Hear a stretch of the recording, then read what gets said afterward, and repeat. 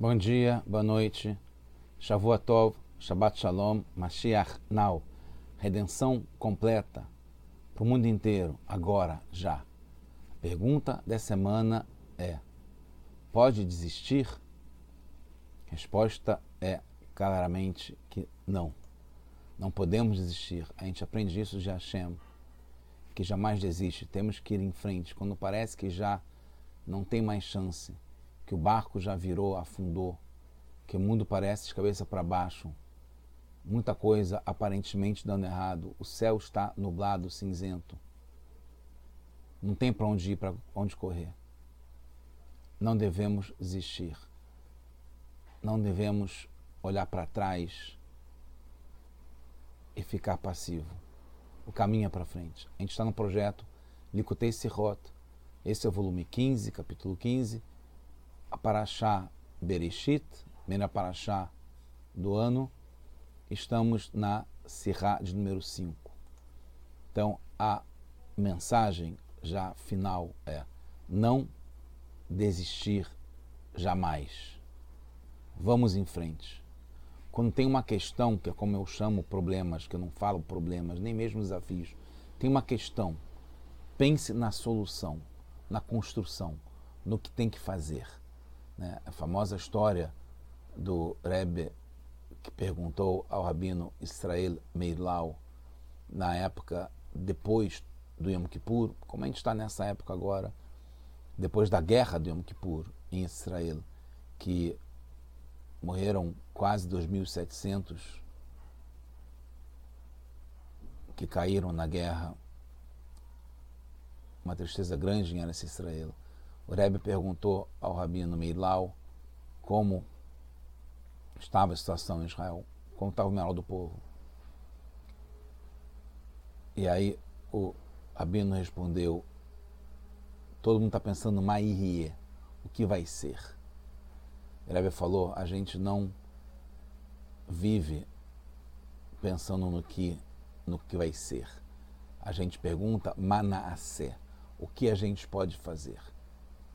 Então isso claramente tem a ver com a primeira parashá do ano, em que Hashem fala, no final da parashá Bereshit, que já está pronto para ter a sequência em Parashat Noach, que Hashem está triste com o comportamento do ser humano e dos animais, da criação dele, fazendo coisas erradas, proibidas. Hashem fala: Vayomer Hashem emche et Adam. Eu vou, emche, o Rashi explica de uma forma diferenciada, mas emche seria apagar. Eu vou apagar o ser humano, Asher Barat, que eu criei, Me'al Pnei Adamah, da face da terra, de sobre a face da terra. Me'adam ad behemah, de homem, ser humano, até animal. Ad remes ve'ad of, até réptil e pássaros. Hashamayim, of Hashamayim, o pássaro dos céus. Aí é a palavra, a expressão fundamental, que nihamti ki asitim, que asitem, que eu nihamti, a gente vê qual é a tradução, a interpretação, melhor dizendo, do Rashi, que asitim, que eu, a tradução normal é me arrependi que eu os fiz.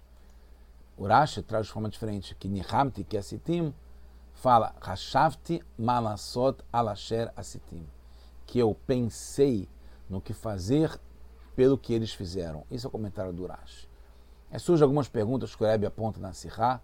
A primeira é que tanto o Targum, que é a tradução do Onkelos, quanto do Rabi Yonatan traz do Drush, de Midrashim, Onkelos traz o Pshat, que é que nem o Rashi, a tradução literal, que é arrependimento, que eu me arrependi que eu os fiz, que eu fiz a criação, que eu fiz o homem e fiz os animais. Mas o Rashi explica que Hashem ficou consolado que fez o ser humano na terra e não nos céus. Por que essa diferença? No sentido da tradução, seria se arrependeu, que é a tradução comum para Nihamti. E Rashi explica que Hashem, de certo modo, ficou feliz, que ele se consolou, que aconteceu desse modo. Até o ponto de ele querer trazer a destruição para o mundo. Então, como é que pode ele estar, de acordo com Rashi, satisfeito com o que aconteceu? Mais outra pergunta.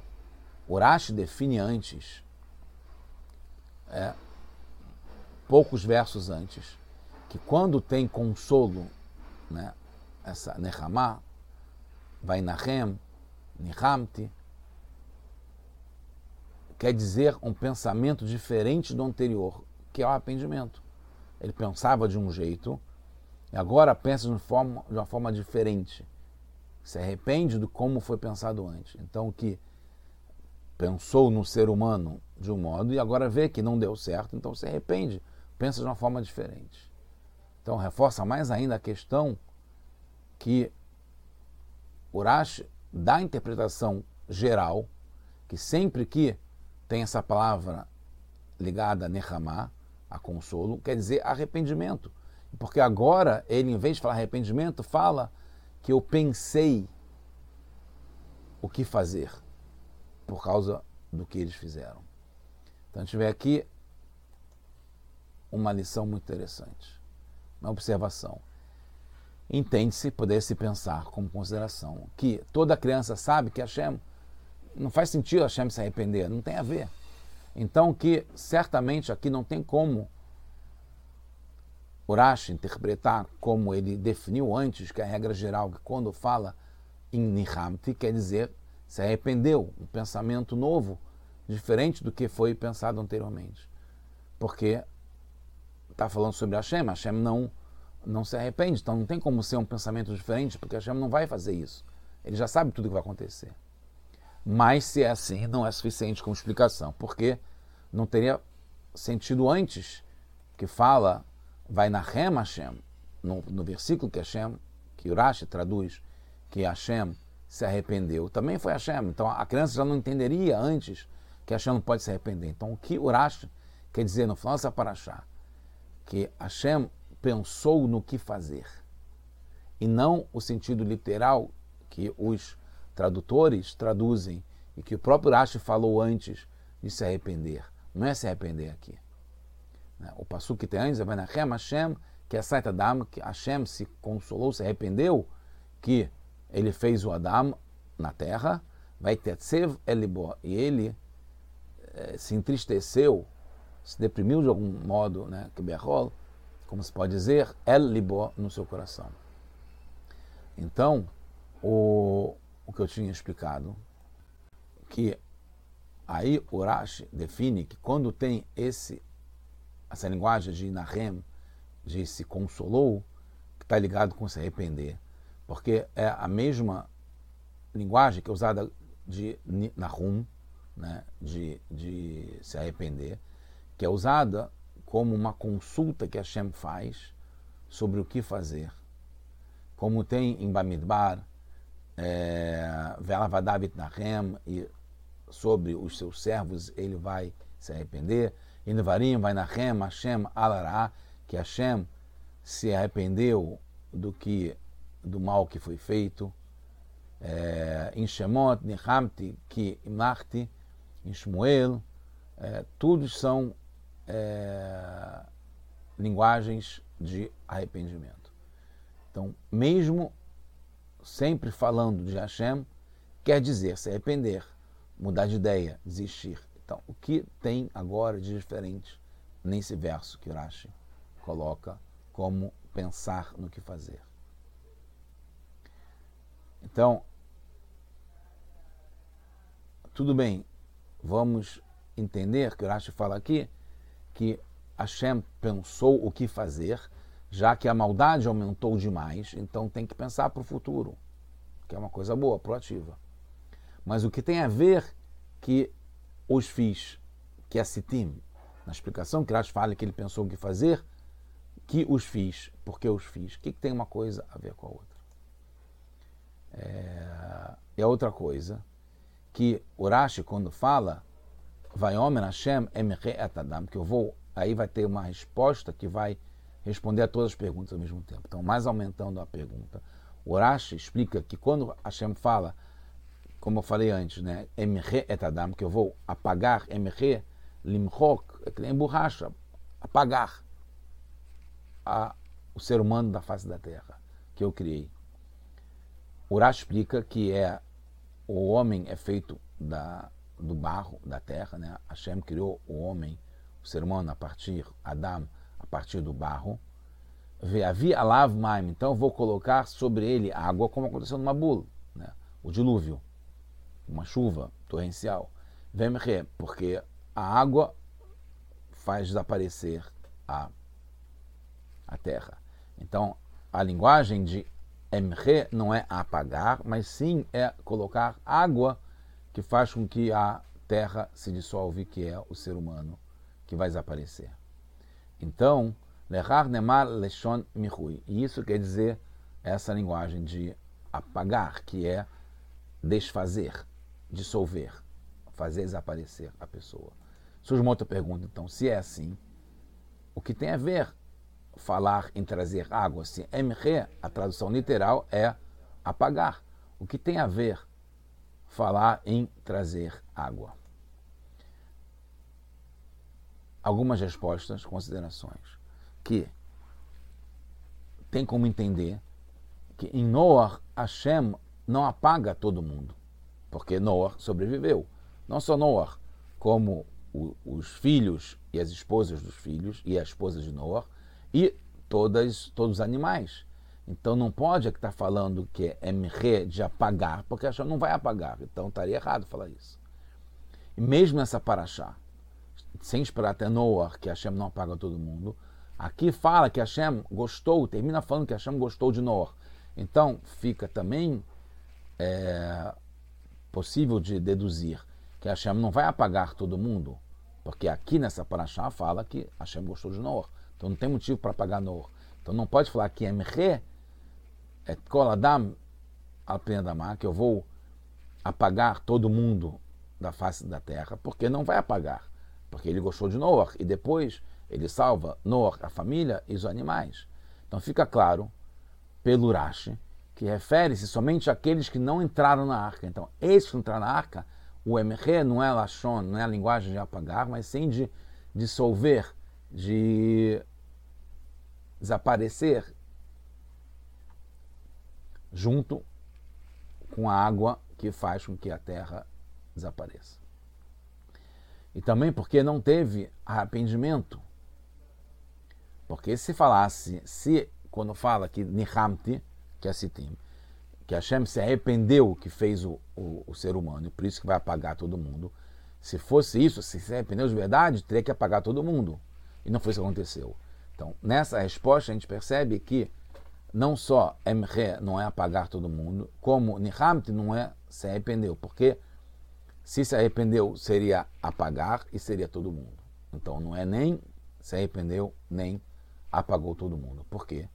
Hashem, como a gente falou, realmente se consulta sobre o que fazer para o futuro.